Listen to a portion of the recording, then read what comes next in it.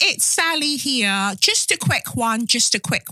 If you like this really sweary podcast by Kelechi, do remember to rate and review Say Your Mind on Apple Podcast, okay? Now for the very urban intro music.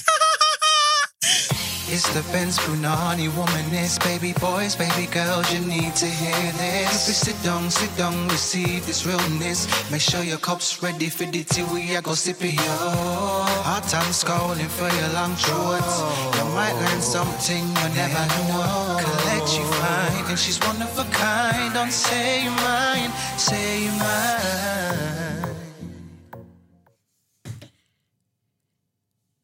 You won't find me sitting at the table, begging, friend, and entertaining fuckery. You won't ever find me being unfaithful. You will find straws, you'll find straws next to me. You won't find me trying to play the devil. For money, fame, for power, and for greed. Oh, yeah. You won't ever find me where the rest go. You will find straws, you'll find straws next to me. Next to me. Ooh, ooh. Sing it. Next to me. Ooh, ooh. Next to me. Ooh, ooh, you will find straws, you'll find straws next to me. To do what? To suck your mother.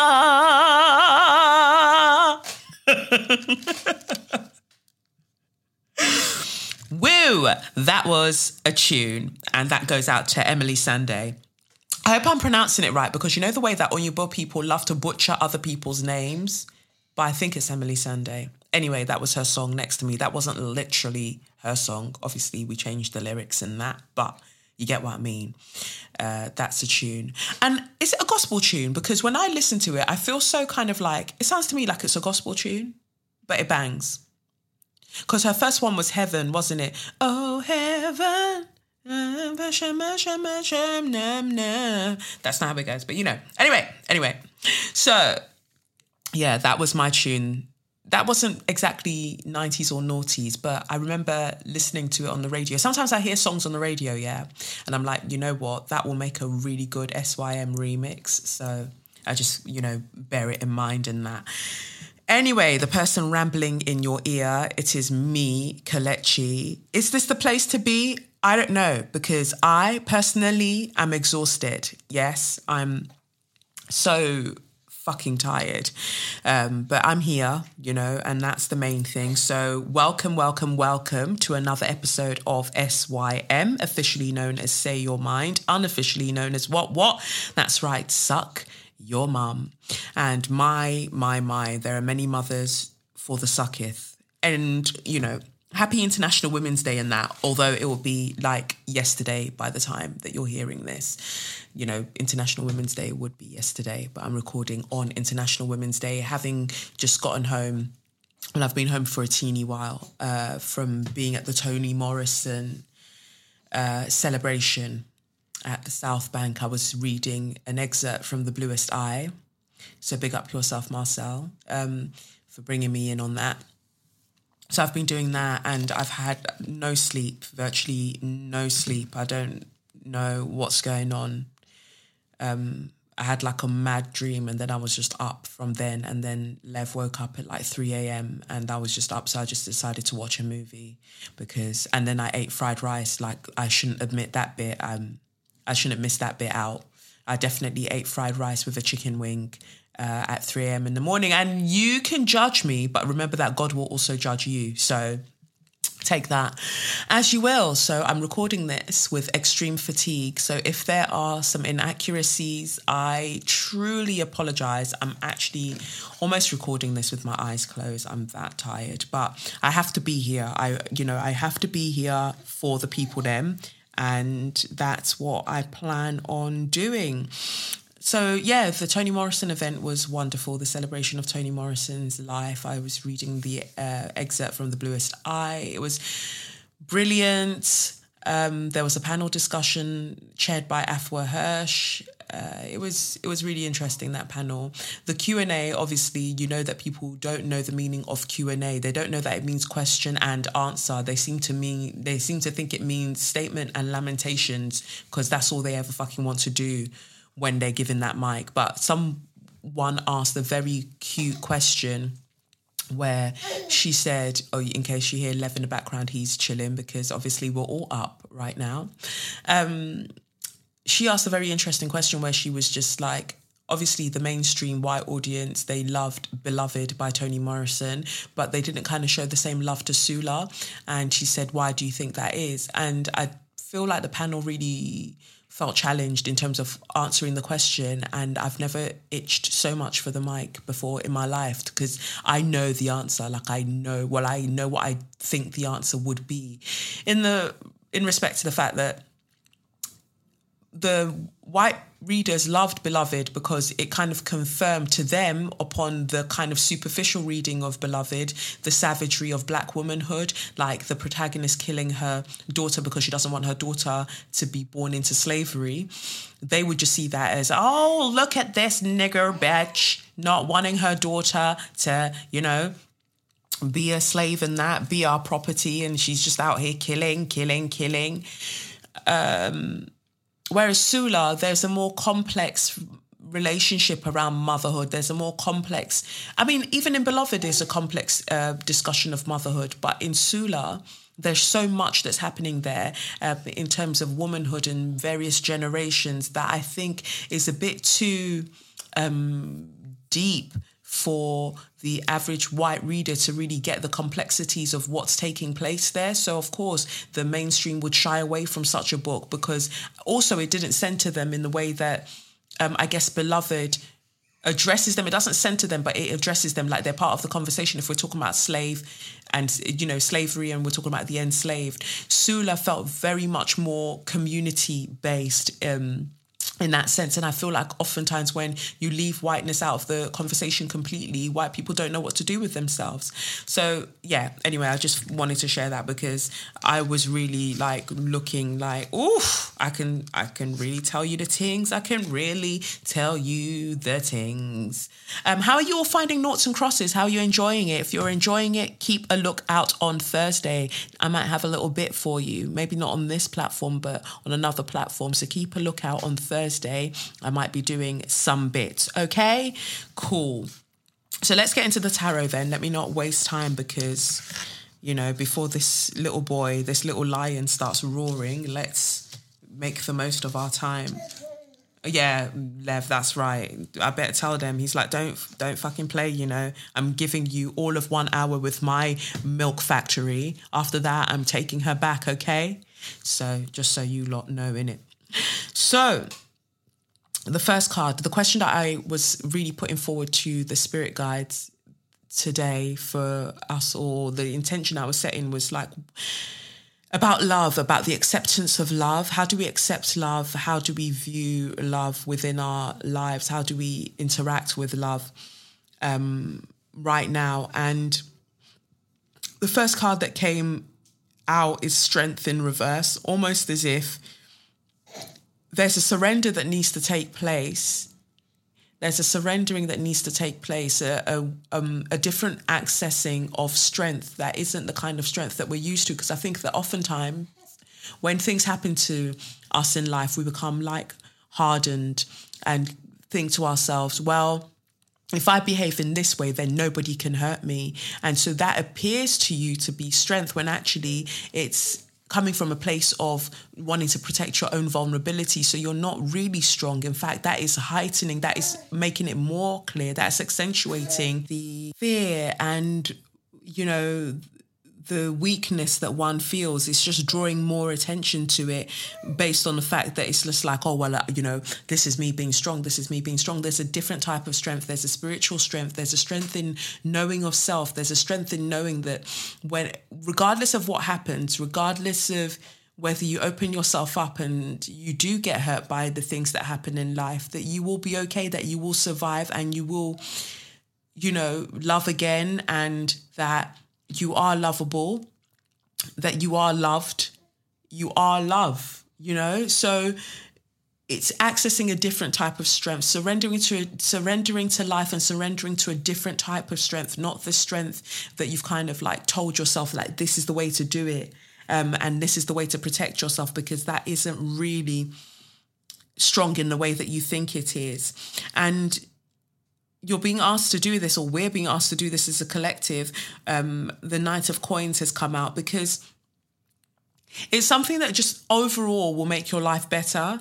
It's something that will make your life better. It's something that's been gifted to you as a way, like you say, oh, you know, I want a better quality of life. Like, this is how you have the better quality of life, by allowing yourself to be vulnerable, by giving yourself space to be tender.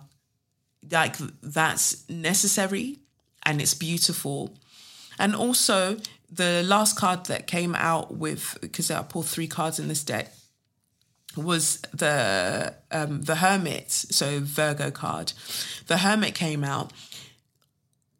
You'll be fine to have those moments when you're on your own, when you're not trying to work from a different space of, oh, this is the kind of strong that I need to be, this hardened type of strong. The universe is basically gifting you an opportunity to be able to sit with yourself, because some people, I guess, have to jump from relationship to relationship, or have loads of friends around them, have loads of people around them, because they're very scared of being by themselves and really coming to terms with who they are when they're alone.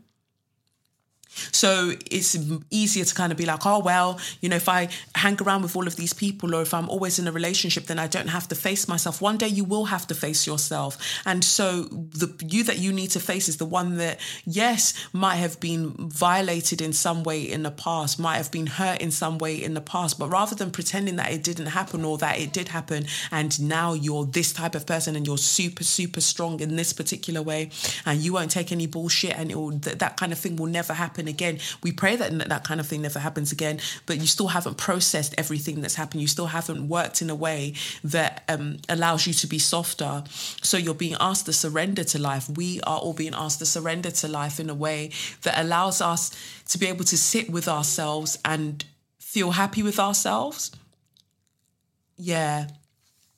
The next card is from the Say Your Mind affirmation card deck, and it says here, my boundaries are necessary. Protecting your peace is important. Be proud of the boundaries you put in place, because they prove that you love yourself.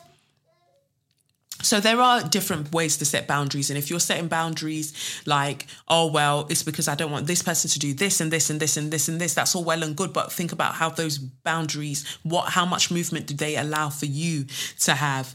And I think that it is part of having these boundaries by surrendering to life in a different way. So the boundaries that you are putting in place are conducive to the life that you truly want for yourself. And it's not reactionary. It's more of a thing that is well thought out. And you're like, yeah, this is what I want here now.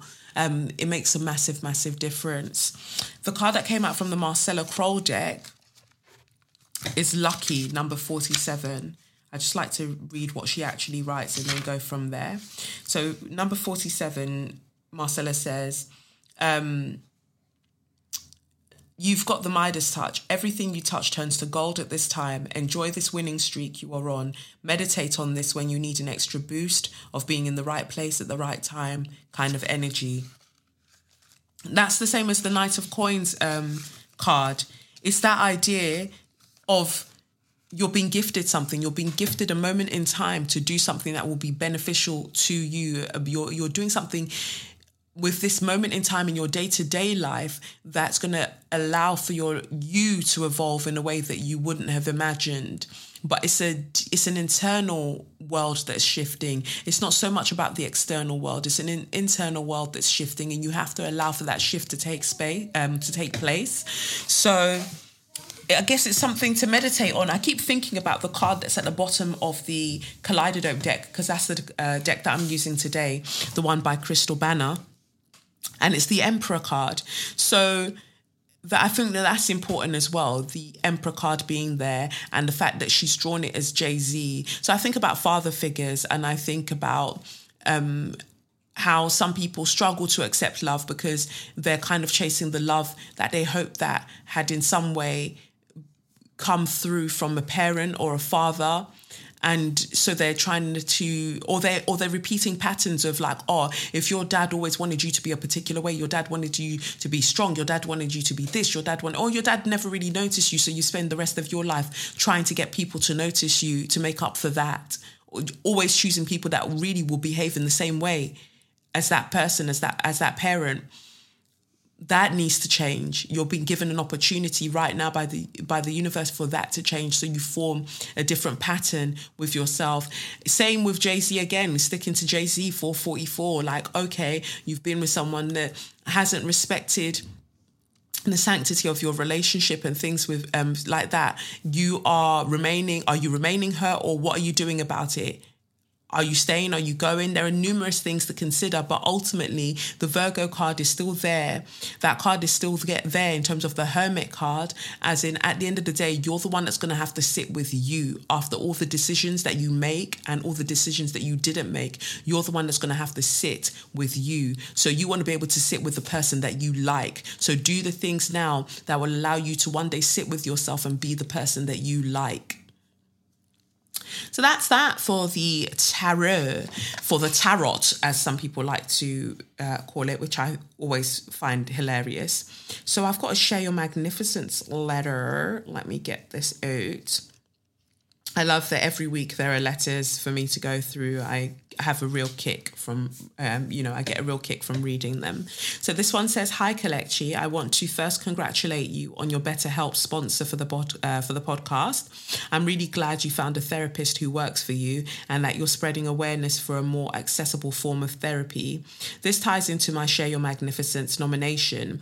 I signed up for BetterHelp with your code and quickly got connected to a therapist named Maria. In the short time we've worked together, she's helped me find the clarity I've been searching for since I stopped going to therapy over a year ago. She provides worksheets that give me the dragging I need while still keeping my grey hairs intact. I think it's time you add job finesse to your resume. But like the Scottish woman who emailed about getting hired after listening to SYM, I've done the same. Congratulations! At the top of this week, I found I booked my first role in a feature film. This was at the top of my list for 2020 goals, and I'm pleased to already cross it off. Well done. Absolutely well done. I'm writing this letter after completing my third day on set and will continue filming next week. Not only am I proud of myself for getting to this point, I'm also glad I enjoyed and took the opportunity without questioning if I deserved it. I got this role because of your guidance. This year has already been tough, yet I continue to stay focused and do my best. As discouraged as I got about not booking a role since 2018, I knew something was around the corner. I religiously pull the SYM affirmation deck at 11:11 and have been frequently met with the cards about a mindset of abundance, blessings sliding into the DMs of my higher consciousness and manifesting my baby world. I'm doing exactly what I moved to this city to do. I'm able to navigate this industry with a high sense of clarity, and you're one of the main reasons why. I've already described in previous emails how inspiring you are for countless people. May God, Oprah, or whoever you believe in...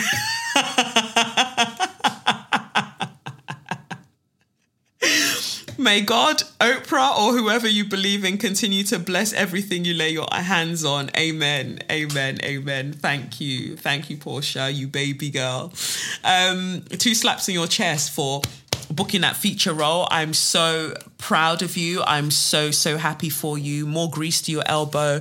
I pray more blessings come your way, more opportunities come your way. Feature film, what? I'll see you on the set of Black Panther 2, baby girl. We will see each other there together. We'll be doing Wakanda forever. Although I don't think I'll be Wakanda forever because I really want to be a villain. So I don't know if I'll be doing Wakanda forever because I'll probably be getting brocked up for trying to beat up the Dora Milaje.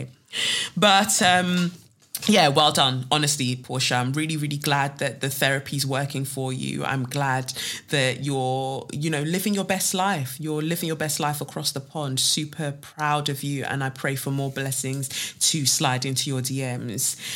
Moving on, my Share Your Magnificence goes out to Danielle Obi. who is 38. She's from London. I saw that Danielle had designed waterproof headscarves to encourage more black people to go swimming.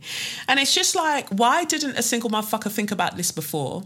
I mean, I'm glad that we've got those big, the big swimming caps that allow you to have dreads and braids and things like that, to have like cute locks and braids and whatever else. Or if you've just got long, thick hair, you've got these bigger swimming caps now.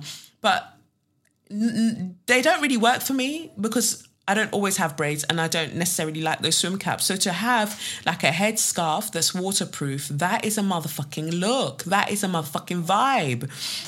So it says here, this is written by Natalie Morris. It says here, 95% of black adults and 80% of black children do not go swimming, according to recent figures from Sports England. And a lot of that comes down to hair care. But now a British inventor has created a unique waterproof headscarf designed to protect Afro hair in a bid to encourage more black people to go swimming. Danielle Obi, 38, from London, came up with the idea for the headscarves called Neems, or after her daughter Kayla, now 6, began to dread going in the pool. She herself had previously given up swimming for 2 decades because she did not want to risk damage to her hair. Afro hair can be damaged by the chemicals in swimming pools because it's often naturally drier and more brittle. The time it can take to moisturize and style the hair after swimming can be really off-putting. Natural Afro hair grows up and out, not down in length like Caucasian style hair, says Danielle. The chlorine dries out the hair, causing it to be frizzy, brittle and thirsty, which is what causes breakage. Hair thinning, and in some cases for women with processed delicate hair, it falls off if the hair is not thoroughly washed out, conditioned and rehydrated. Danielle herself gave up swimming because of how long it would take to style her hair after a dip. Getting into any type of aquatic activity then was a huge no-no. I couldn't go swimming in the evening after work. If I did, how would I turn up for client meetings the next morning, she says. Kayla hates getting soap in and around her face, so when it came to washing her hair after swimming, she would scream and scream and scream. So one day I promised her that we would find a solution. We would work together to create something that protected her hair. The pair experimented with a few different caps when swimming, doubling them up and trying out different brands until Danielle realised she would need to create something herself. Danielle says, I discovered that swimming caps were originally designed not to protect the hair or keep it from getting wet, but instead to streamline, she explained. So I couldn't find something to keep Kayla's hair dry because the product was flawed to begin with. Wow, that is a point. That is an actual point. Woo! The headscarves Danielle invented are based on ancient Egyptian designs and will protect all hair types in the water. They're used by her entire family, including 3-year-old Eliora and 9-year-old Zachary. Danielle has also launched the Black Swimming Association alongside Team GB swimmer Alice Deering, journalist Serene Jones, and musician and filmmaker Ed Akura to run in partnership with Swim England. So, she says here, after I created my design, I began sharing it with people. My aim was to encourage more people to go swimming, but we also had to also found many people use them in the shower to rehydrate their hair. It's wonderful to me that Danielle has created this because invention is the daughter of necessity. Or no, necessity is the mother of all inventions. Something like that. Anyway, it's just wonderful that it took all of this time and Danielle was like, you know what, I think I've got it. I think I know what we need. So I'm going to get myself one of those headscarves and I'll try it out when I go swimming. Because you don't think about, I didn't think about things like that, actually a swim cap isn't there to protect my hair. It's just there to make you more streamlined in the water because it's packed all of your hair into one thing and then you're there looking like a baby seal. So, yeah, woof. 2 slaps on your chest, Danielle. That's a wonderful creation. Now, what you want to do is make sure that you patent that motherfucker because I'm sure there's a white woman in America somewhere who's going to be like, oh, I realized that what we need as people is a headscarf that is waterproof. And she'll ignore she'll use your invention to help herself. And then she'll mark up the money and move mad. Same with that lady that decided to do the hair bonnets and claimed that she never knew that black women have been wearing these hair bonnets for however long they've been wearing them. So, yeah, patent your shit, sis. So that's that for, I think that's that for Share Your Magnificence. Yes, that is correct. I've been seeing the maddest things in the last week.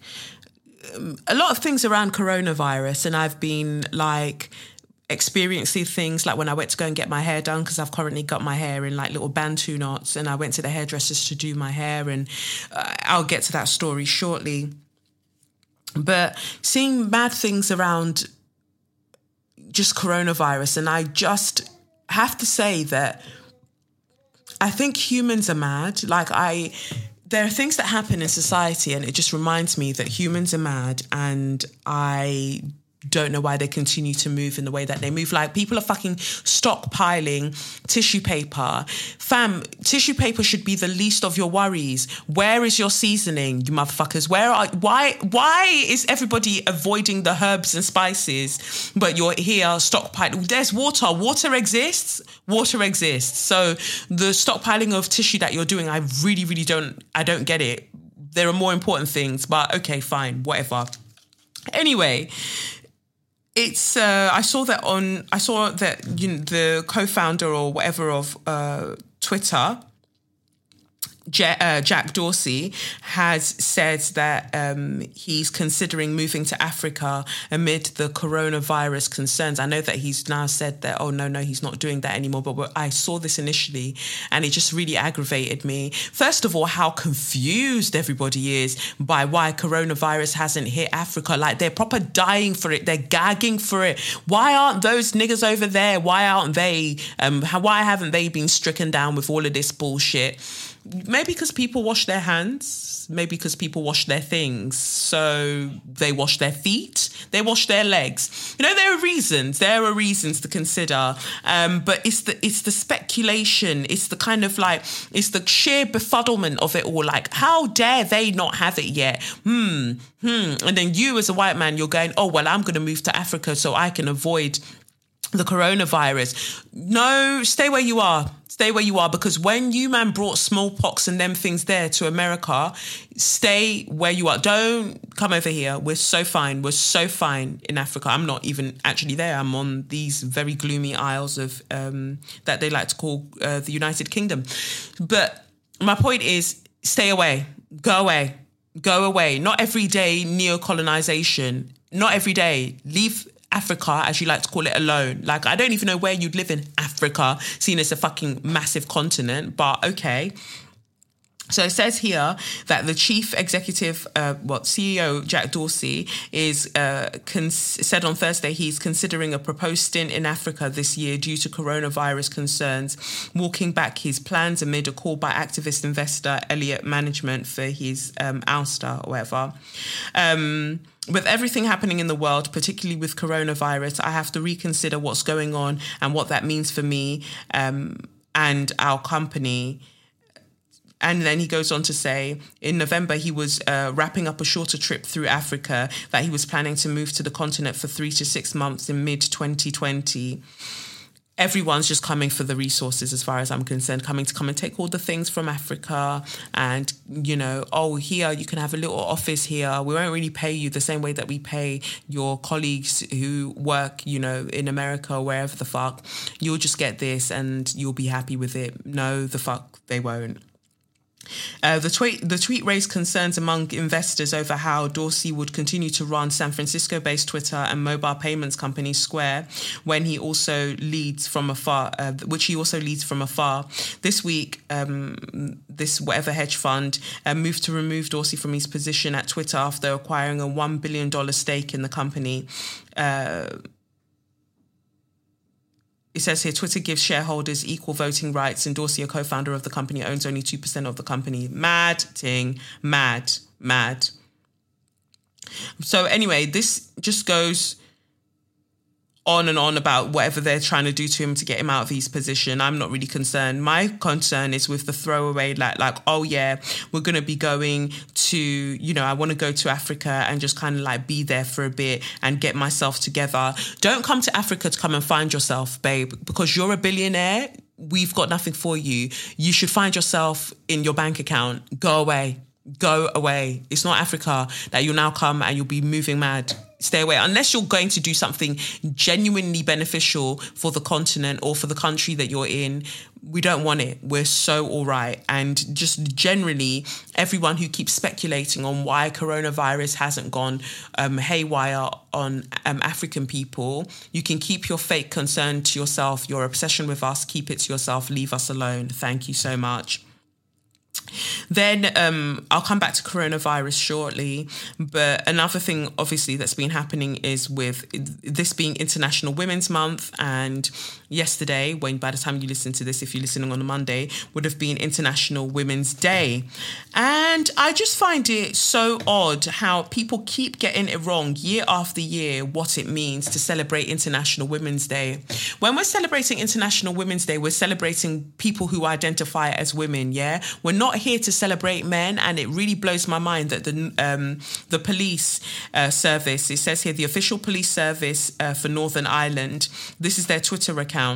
And so they tweeted, preparations underway. Sorry, that was a shit accent. Anyway, preparations underway for our celebration of International Women's Day 2020. This year's theme is Each for Equal. Female colleagues nominated male colleagues who have supported them during their career.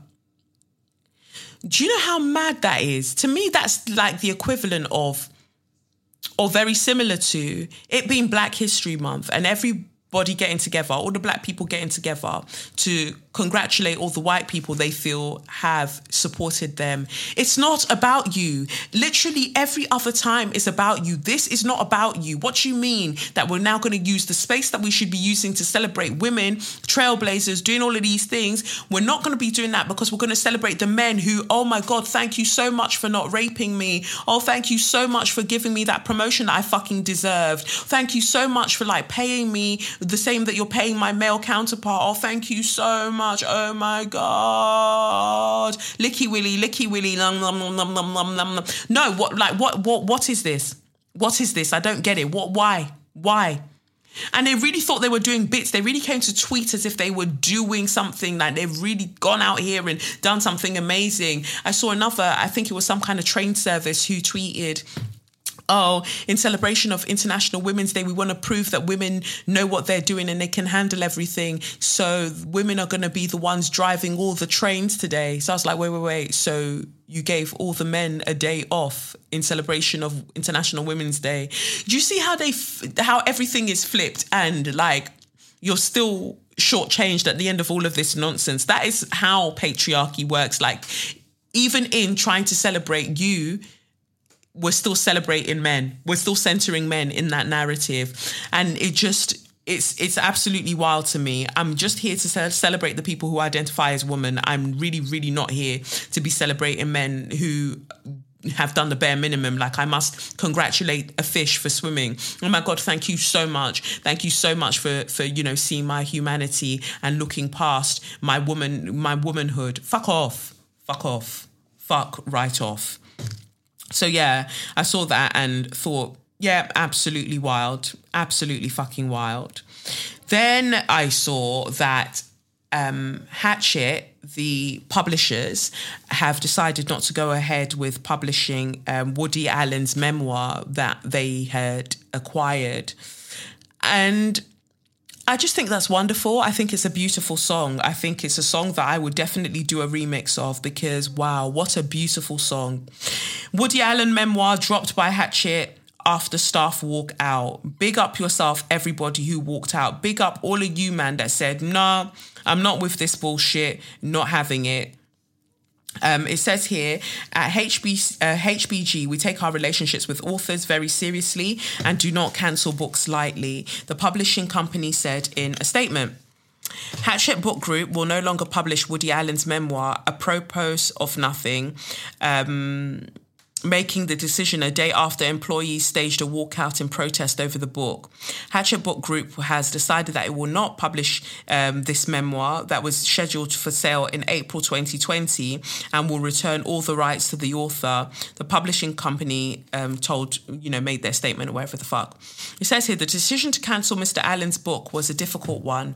At HBG, we take our relationships with authors very seriously and do not cancel books lightly. We have published and will continue to publish many challenging books. As publishers, we make sure every day in our work that different voices and conflicting points of view can be heard. I find that very, very interesting. Very interesting. Anyway, it says, we are committed to offering a stimulating, supportive and open work environment for all of our staff.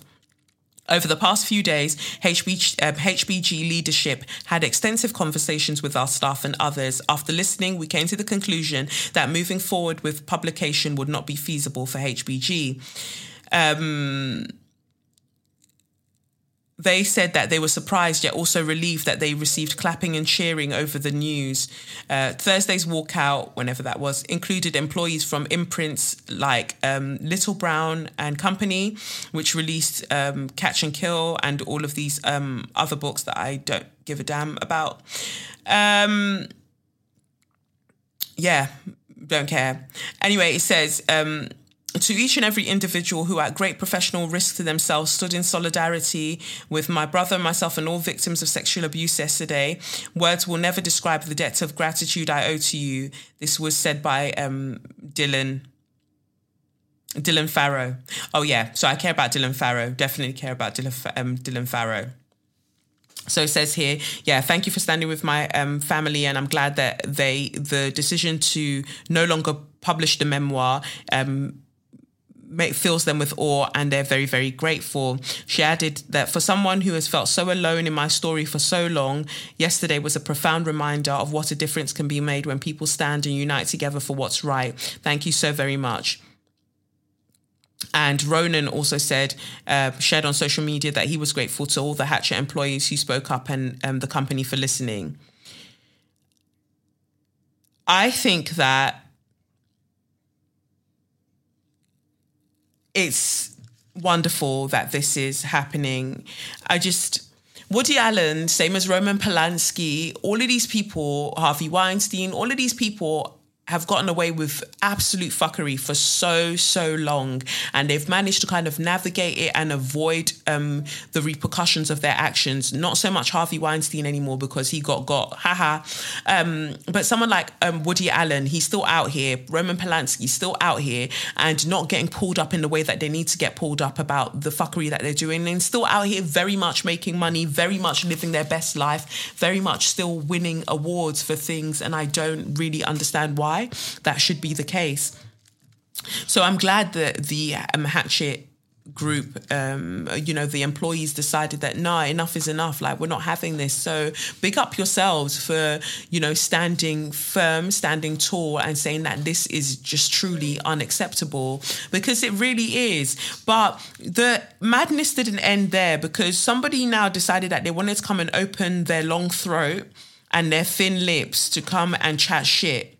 And that person was, in fact, Stephen King. Like, why can't Stephen King focus on writing books and do what he's there to do? Instead, he's commenting on bullshit that nobody asked him. So Stephen King, whoever the fuck gave him Twitter, now said, the Hatchet decision to drop the Woody Allen book makes me very uneasy. It's not him. I don't give a damn about Mr. Allen. It's who gets muzzled next that worries me. Why is it your business who gets allegedly muzzled next? Like, shut up. First of all, shut the fuck up. I tweeted back at him and I was like, well, fam, if the person is not a sexual predator, they've got nothing to worry about, because we've sure as hell know they're not going to really do anything if the person's xenophobic or racist or whatever. We know that they're going to let that. But if the person's a sexual predator, I hope that they get got. I hope that their book doesn't even get acquired. And if their book does get acquired and people, clap back against that the publishing company will be like, look, fam, can you return our money? Here's the rights to your book. We no longer want it. Have a great life. Goodbye. Thank you for coming. Something needs to happen. And you don't need to worry about who's going to get muzzled next unless you're a sexual predator and you've got something to worry about. Otherwise, mind your business and face your front. If you allegedly don't care about Woody Allen, you don't care what's happening with his whole memoir and whatever, face your front then. No one was fucking talking to you then. Mind your business. No one was talking to you. It's just amazing to me how everyone's so concerned about freedom of speech, or, oh, why can't they have their things? They can't have their things because they don't know how to behave. They can't have their things because they're vile, horrible human beings. That's why they can't have these things. Wow. Stephen King, focus on your books. And even now, I can't read his books anymore. I can't, because I've always found his books very, very unsettling, because you have to be fucked to be able to write that level of horror. That's one thing. But on another level, I just can't fuck with you now because you keep saying really, really stupid shit online. And this is why some people just shouldn't have social media. Like, they make life really, really terrible for themselves. Just stop talking. So, well, that's that for So You Mad, I guess. Well, is it that? Is that?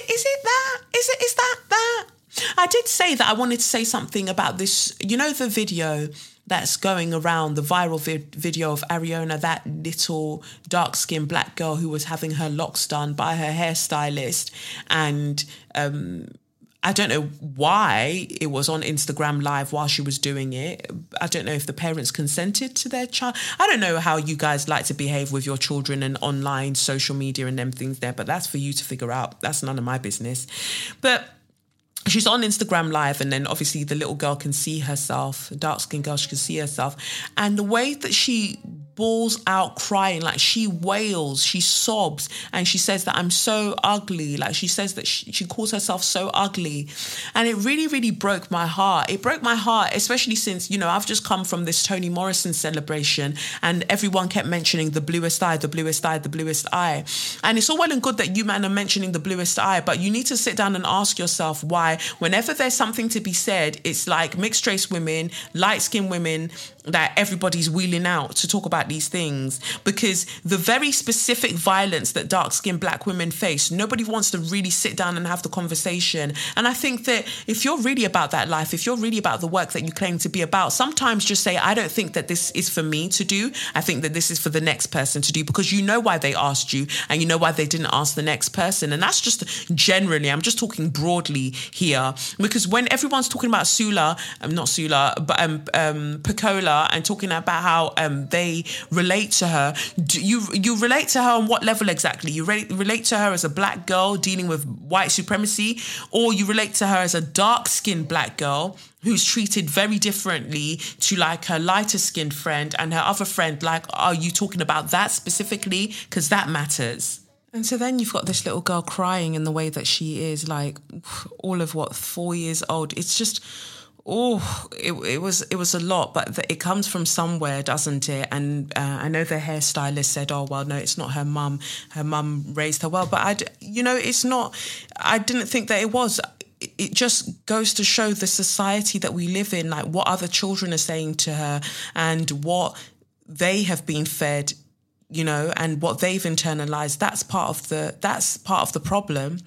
And so when we're letting people off the hook, like, oh, well, they made this joke about dark-skinned girls and everybody is contributing to this culture of punching down on dark-skinned black girls.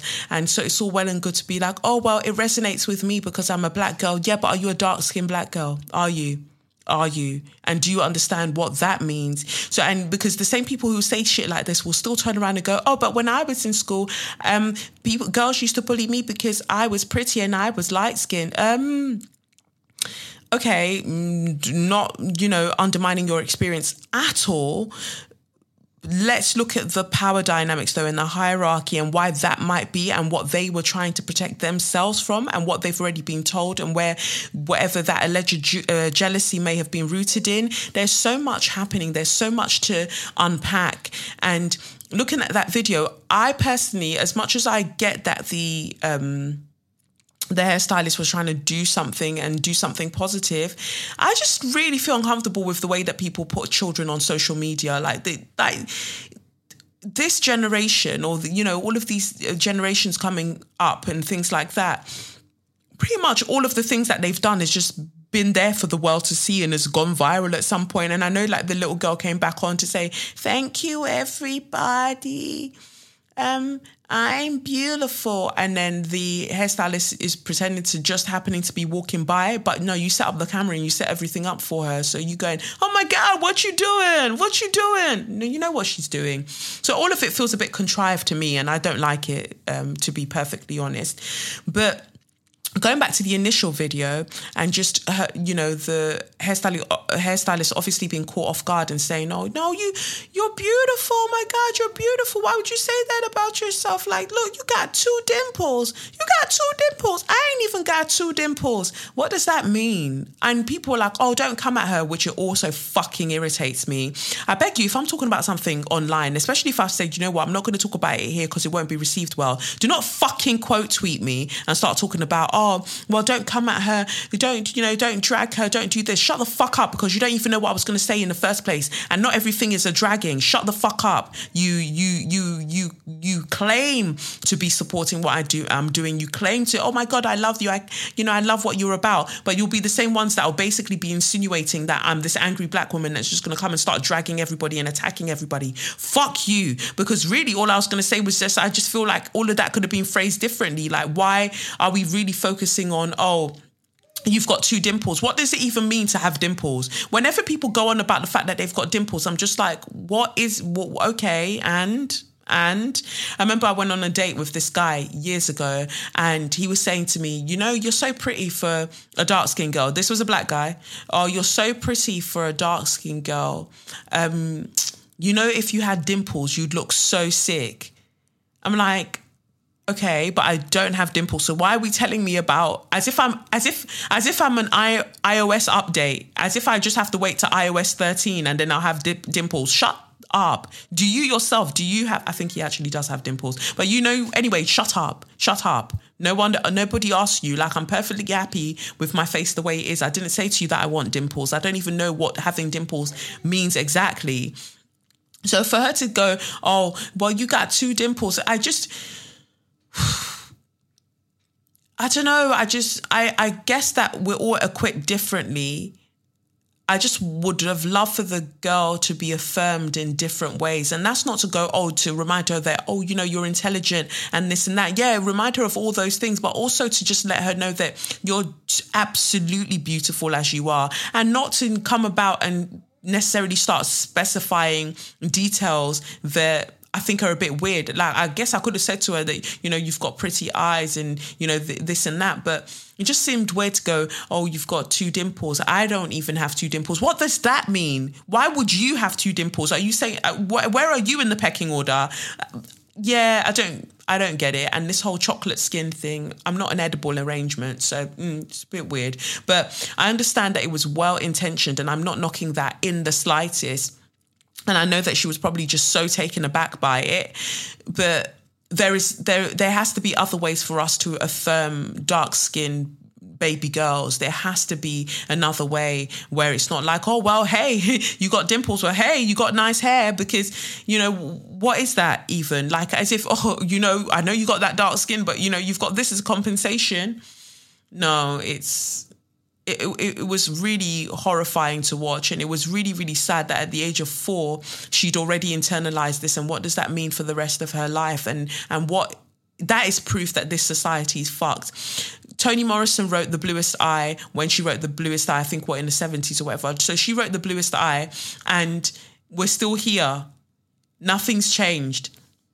Nothing's changed. Like, dark-skinned girls still don't want to be dark-skinned girls because the world has told them that that's like the ugliest thing that you can be. And that's horrible and is absolutely terrible. So don't come and talk to me about how colorism is both ways when it really, really is not. And some of you are only securing your bags because you are the preferred blackness because of your lightness. And I'm just going to say it as it is. And I don't give a shit.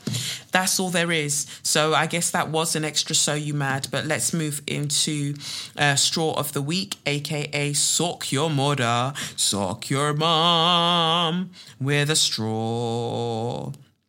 So this one I should have read a little while back, but I'm only getting to it now just because I've got so many letters to get through. And it says here, hello, Kelechi. Hope you and your little lion are doing well. A letter from your favourite listener from South Africa. Hey, let everyone fight me. This week, I would like to nominate store manager of the Dish M pharmacy chain who decided to graciously throw an unnamed black employee under the bus for a display she has the power to approve or disapprove. A little background on this is that on Friday, the 21st of February, a display was put up in one of the Dishem stores with a very, very, very, very white mannequin with brown foundation. This was to celebrate African beauty. As you know, the internets are quicker than quick. Within minutes of being put up, the whole of South Africa had known about it.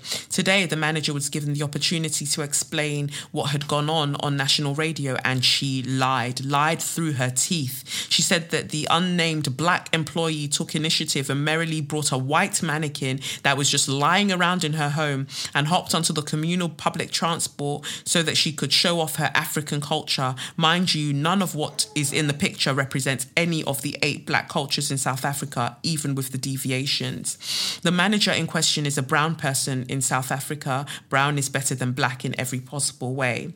The issues are that, 1, she really did not understand that what blackface is, going on about intention, and that her biggest problem with the display was actually the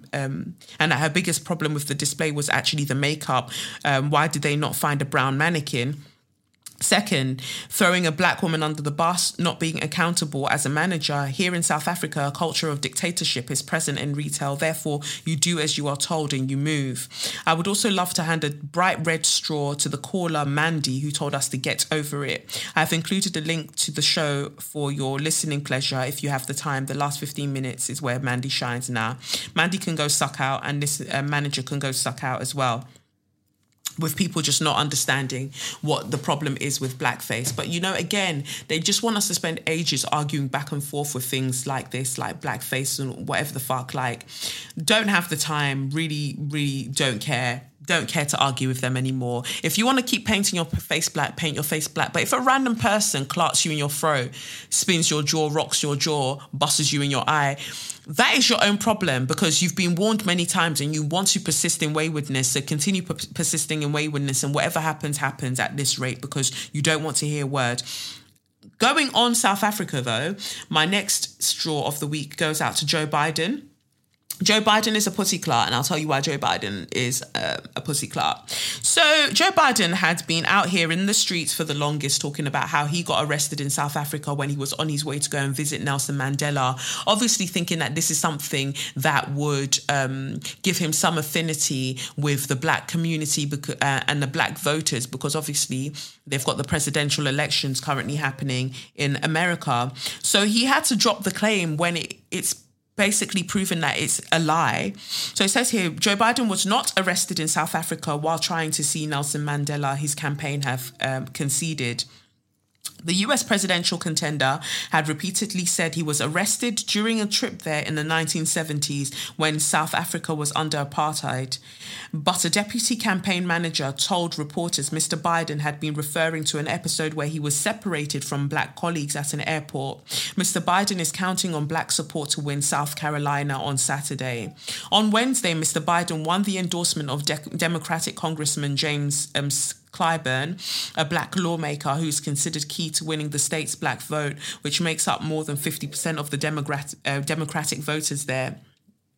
Vermont Senator Bernie Sanders currently holds the most delegates for the Democrats' presidential nomination, followed by former Indiana Mayor Pete Buttigieg and Mr. Biden. The former vice president first made the arrest assertion at an event in South Carolina earlier this month, reminiscing about his personal history with Mandela, South Africa's first black president who died in 2013. Biden said, at the time, a senator for Delaware, well, this was when he was a senator for Delaware, he said he had been visiting the country with a delegation of American officials and had planned to visit Mandela in prison. But during the trip, Mr. Biden said he had the great honor of being arrested with our UN ambassador on the streets of Soweto while trying to reach the civil rights leader on Robben Island. The town of Soweto is more than 760 miles from Robben Island, so you're a liar. At a Black History Awards brunch in Las Vegas last week, he also said that Mandela thanked him for his efforts. You know, he threw his arms around me and said, I want to say thank you, Mr. Biden told onlookers. I said, what are you thanking me for, Mr. President? He said, you tried to see me. You got arrested trying to see me. Mr. Biden's account of what happened has been rebuffed by Andrew Young, the US ambassador to the UN at the time, who says he travelled with Mr. Biden to South Africa. Local media have also failed to find any evidence of an arrest being made. And it just goes on to say that he basically lied and he's camper trying to cover it up and be like, oh, no, that's not what he meant. What had happened was, a journalist noted that being separated did not equate with an arrest. The press person still insisted that, oh, no, he meant a separation. So, basically what you went there during apartheid, your black colleagues would have had to go through a different entrance or exit to you. That's not an arrest. That's not similar to an arrest in any way whatsoever. You are a liar. You are an absolute liar. And I just think it's funny the way that white people love to use when they need to get black people on side or whenever they need to chastise black people. Literally, whenever they need to interact with black people, they'll turn around and go, oh, but Nelson Mandela and Martin Luther King and all this is what they would have wanted. Keep their names out of your mouth. Keep their names out of your mouth and shut the fuck up. They said leave them alone. They're literally there in heaven like, can these motherfuckers stop mentioning our names? Like, we're not with it. Leave us alone and let us enjoy our baby girls and our side chicks on the side. Anyway, it just really aggravates me. Like, you want the black vote. Okay, cool. You want the black vote as if black voters are these illiterates and these dum-dums that you'll tell them some wild story and they'll just buy it. And well, let's be fair, sometimes they do buy into the lie. And you really just want them to be like, that man is so great. You know what? I'm going to go and vote for him because one time he got arrested going to visit Nelson Mandela. Shut up. Nobody cares. And stop lying. Stop lying to get the black vote. Like, they'll literally do anything to get black voters to come out. Don't go and vote for nonsense, please. This is someone that's here lying to you, lying to your face. This is not the type of person that you need to be voting for. So that my first straw goes out to Joe Biden. Like, he can go and suck all of the entirety of his mother, her insides, her entrails. He can go and suck all of that out because clearly a dickhead, clearly making up bullshit that didn't happen. And I think he's lied about that for so long. He now believes the lie. It's absolutely wild. Absolutely wild. My next straw of the week, and I swear I've given this girl a straw before, but she keeps coming back for more straws. Summer Walker.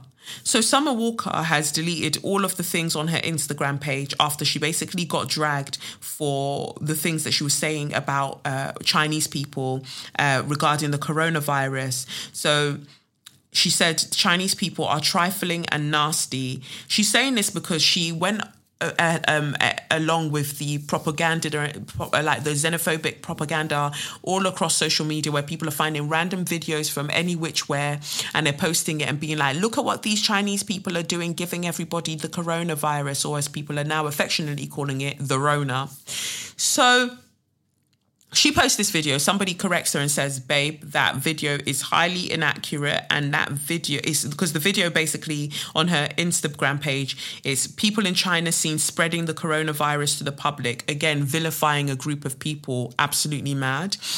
And so somebody comments and they're like, babe, this video is from like 2 years ago and it's in no way like accurate. Like, what's going on? Please don't do that. And she basically says, well, they informed her that the video had nothing to do with the coronavirus, but she didn't care. And she wrote, and they trifling and nasty as fuck too. So what's your point?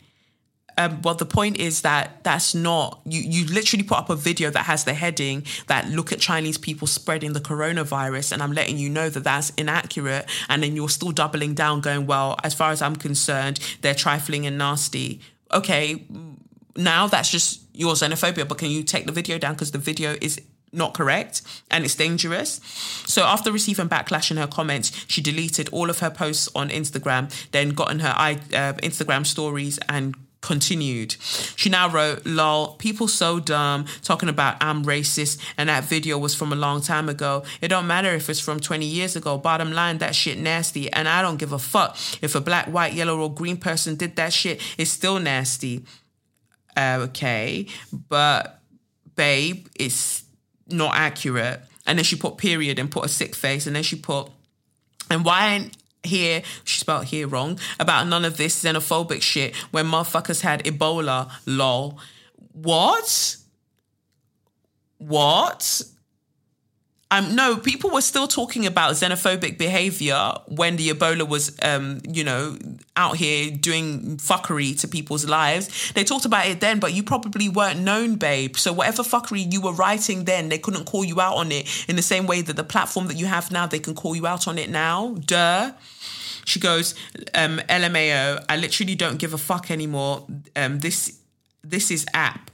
It's not that serious. I think she meant this is an app. It's not that serious, but it is that serious because it's through apps like these and it's through platforms like this that people spread untrue shit and you put people's lives in danger. Like literally, Chinese people, East Asian people are out here being dragged, kicked, sworn at, all of these things. And even, the more subtle violences from the way that they're treated on the tube and public transport and things like that. They're being treated in wild ways all because of the assumptions and assertions that people like yourself are making is wrong, it's unfair, and it's very, very dangerous. Don't do it. That's all people are telling you, to just not do it. And you have the fucking cheek, Summer Walker. You have the fucking cheek to talk about somebody else's dirty and nasty and trifling. We watched you on Instagram stories use your spit, your saliva from your mouth to wipe your face, wipe the makeup off your face. We watched you do it. We watched you use saliva from your mouth, use the enzymes from your mouth to start rubbing your face. We saw you do that. So who are you? So your face is now, you're walking around smelling like hot breath. Your face is here smelling like hot breath, and you have the cheek to talk about somebody else being nasty and trifling. Ooh. You even told us that you don't like having a shower. You said with your entire mouth that you don't like having a shower, that you just use a flannel to basically clean your coochie and clean your armpits, and you want to talk about somebody else being trifling and nasty. Pot, kettle, black. Shut the fuck up. You are not the one. You are not the one, and I would love to give you a straw to go and suck your mother, but I think that the greater punishment would be for you to insert the straw into yourself and suck yourself, because you're dirty. You're dirty. Focus on that. Don't be talking about other people. Don't be talking about other people minding their business who didn't ask for any of this. Focus on yourself, where you have the choice. You don't have no Rona. You have running water. But you're out here using your saliva to wipe makeup off your face. I beg, go and sit down. Go and sit down or lie down and shut the fuck up. Wild behaviour. Absolutely fucking wild. I couldn't believe it. And on that note of coronavirus, I really had to cuss out the barber guy. Dropping my phone. I had to cuss out the barber guy that's based at the hairdressers that I went to go and do my Bantu knots at. So I'm there, and whenever I've gone into this shop here, over the years that I've gone in there, this guy, Greek guy, always says the most outlandish shit. And it's so outlandish because I'm like, how does somebody with such a shit toupee on their head, if I tell you how shit this toupee is, it's worse than Donald Trump's toupee. Like, this toupee is so shit. It looks like there's a carpet. I want you to visualize with me. Brixton Town Hall.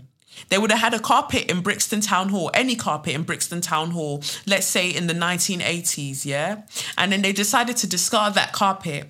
And it's like he went and found this carpet in a landfill, cut out a square and attached it to his own scalp. Like, this toupee is so bad. It is so bad. It is so raggedy.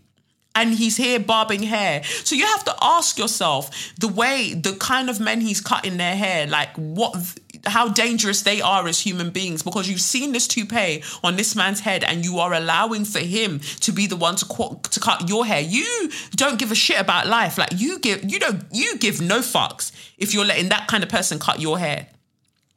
So anyway, I've been in there before. He says some really random shit. I'm there the other day getting my Bantu knots done, and then a guy comes in to come and get his hair cut, and the guys they're talking banter. And the guy's like, oh, so what do you think of the coronavirus then? This coronavirus. And I'm like, oh God, here we go. He says, this is the barber, I don't care about coronavirus because I don't eat Chinese food and I don't sleep with Chinese women. So I don't care about coronavirus. I can't get coronavirus. When I tell you this man's old, yeah, and I feel like it's them old ones that coronavirus is taking out. So you want to shut that fucking two-paid mouth. Anyway, he's like, the Chinese people, they eat cats, they eat dogs, they eat anything that moves. So no wonder they have corona. No wonder they have corona. And the guy's like, yeah, and you know, they're eating everything, aren't they? Look, cats, dogs, rats. And he's like, and they, you know, they eat. And then the guy goes, oh, and they eat snails. He's like, oh no, I eat snails, but snails, they like sage, they like thyme, they eat good things because I'm from Greece. They eat good things from the ground. They're okay. And so at this point I had to interject and I'm like, okay, so you eat snails and that's fine. But anything that these people allegedly eat from the stereotypes that you have of them, that's terrible, but what you're eating is not terrible. And then the white guy, his back is instantly up because I'm saying things. He's like, well, you know, I get what he's trying to say, but, you know, and then, like, you know, in France, they eat frog's legs and snail, you know, they eat it there and stuff, but I wouldn't ever eat any of that stuff. And I guess that's why, like, the coronavirus is getting them. And I'm like, that doesn't make any sense. Do you eat eels? He's like, I don't eat eels. I just like pie and mash meat. And that's literally what he said verbatim. It's like, do you eat pork? He didn't know what to say now because he knew I was about to catch him out. And it's like, well, yeah, but you know, I feel like you're approaching this with a type of energy, young lady, that I don't think is necessary because I'm just a white working class guy. I was just saying, and I have a right to my opinion. And then the Greek guy's there like, oh, but you know, women, they will like to talk and talk and talk. I had to get these two together. I had to get them the fuck together because I said, if anybody has allowed you to be moving mad, like the way you've been moving mad, you're not going to do it with me today. Not today. Not today. I said, okay. But do you see how the opinions you have are rooted in xenophobia and are rooted in racism? Can we talk about that? Babe, excuse me, Miss, do you know Voltaire? Because he went from babe to miss. Do you know Voltaire? Yes, I'm aware of Voltaire. Well, he says that, you know, you have a right to your opinion and I have a right to disagree. I was like, yeah, but Voltaire was also a eugenicist who said that black people had evolved differently from white people and were therefore inferior to them. So I don't really think like his philosophy is anything that I want to take note of. Well, let's go and sit down. Let's go and sit down because, you know, this woman, she talk. I'm thinking, I'm talking. But fam, if I talk about your toupee, you will fall down dead right now. You better fucking behave yourself. That toupee looks like them one from them Alfred Hitchcock, you know, them little Alfred Hitchcock horror, you know, TV programs where like the wig can get up and start moving. It looks like, I feel like when he goes, I think the wig is controlling him.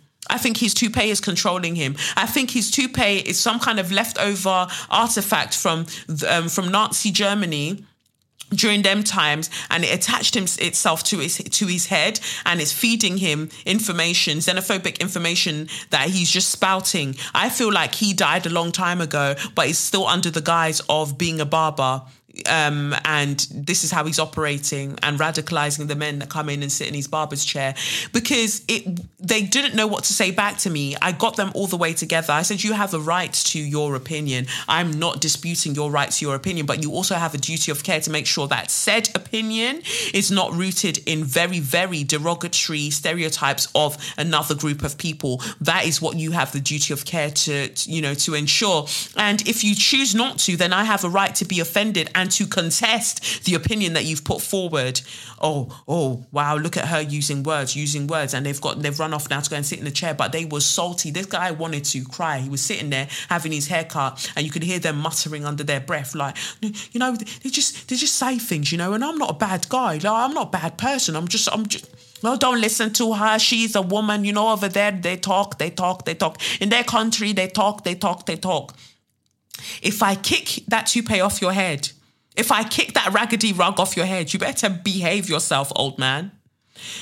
It was really infuriating because I'm not going to just sit there like the way that all the other people were sitting there in the hair salon section, just ignoring the thing. And then what really got me vexed now, so obviously the lad having his hair cut and the barber, they can all go suck their mothers, they're pricks. But what really annoyed me was that now the hairdresser that wasn't doing my hair turned to me and goes, oh, babe, you've got to learn to let things go. You've just got to let it go over your head. You know, you can't take these things personally. They say so many, you're clearly new here because he says so many wild things all of the time. You know, before we used to jump in and say stuff, but now you just have to let them talk. And don't infantilize me. Do not ever undermine me. I said what I said. You will not now come and tell me what I should be doing with my energy and what I should be saying.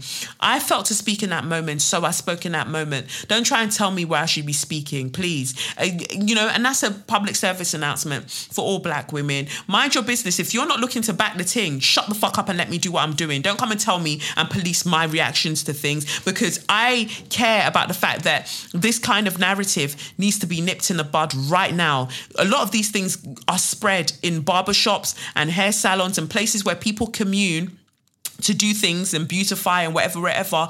This is where people spread bullshit like this, and I will not allow for it to be spread about groups of people that are then going to be in danger because of the narratives that you guys are weaving about them. I won't stand for it. I'm not going to stand by and be complicit in the fuckery. I'm not doing that. That's not what I came to this earth to do. I'm not joining you in that bullshit. So I feel like she gets a partial straw, because don't talk down to me, please. Don't behave yourself. Behave yourself. I'm not the one. Pattern up. I'm not the one. So yeah, it's just been lots of bullshit around this whole corona thing. And those who know people who are affected by it, I'm very sorry. Like, I'm wishing you all well. And those who are affected by it in terms of the way that people are behaving, the racist way that people are behaving, I'm so sorry for that too. And fuck all of these motherfuckers, innit? So that's really what I wanted to say for this week. I think Lev's actually fallen asleep. Wow. He was very present throughout this whole podcast. But this is the reality of my life now. And, you know, you guys, you have to roll with me on that. So anyway, baby boys, baby girls, baby non-binaries, I've enjoyed chatting with you today. Like I said, look out for Thursday on BBC iPlayer. And I think on BBC when After Noughts and Crosses has been shown. Just look out for a little bit from me. Let's see what that is. Check it out. I appreciate you listening week after week to all of my rantings and my musings and my random singing. I appreciate you all. And yeah, follow me on @Kolechnikov or @SayYourMindPod, #SayYourMindPod, and let me know how you're getting on, how you got on with the tarot, how you're getting on with all of the bits. I appreciate ya. So yes, I've been Kelechi Okafor, and this has been SYM, officially known as Say Your Mind, unofficially known as What? That's right, suck your mum. I am off to bed. Peace.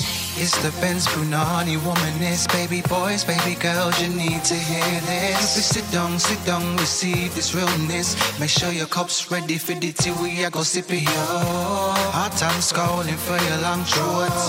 You might learn something you never know. Collect you fine, and she's one of a kind. Don't say your mind, say your mind.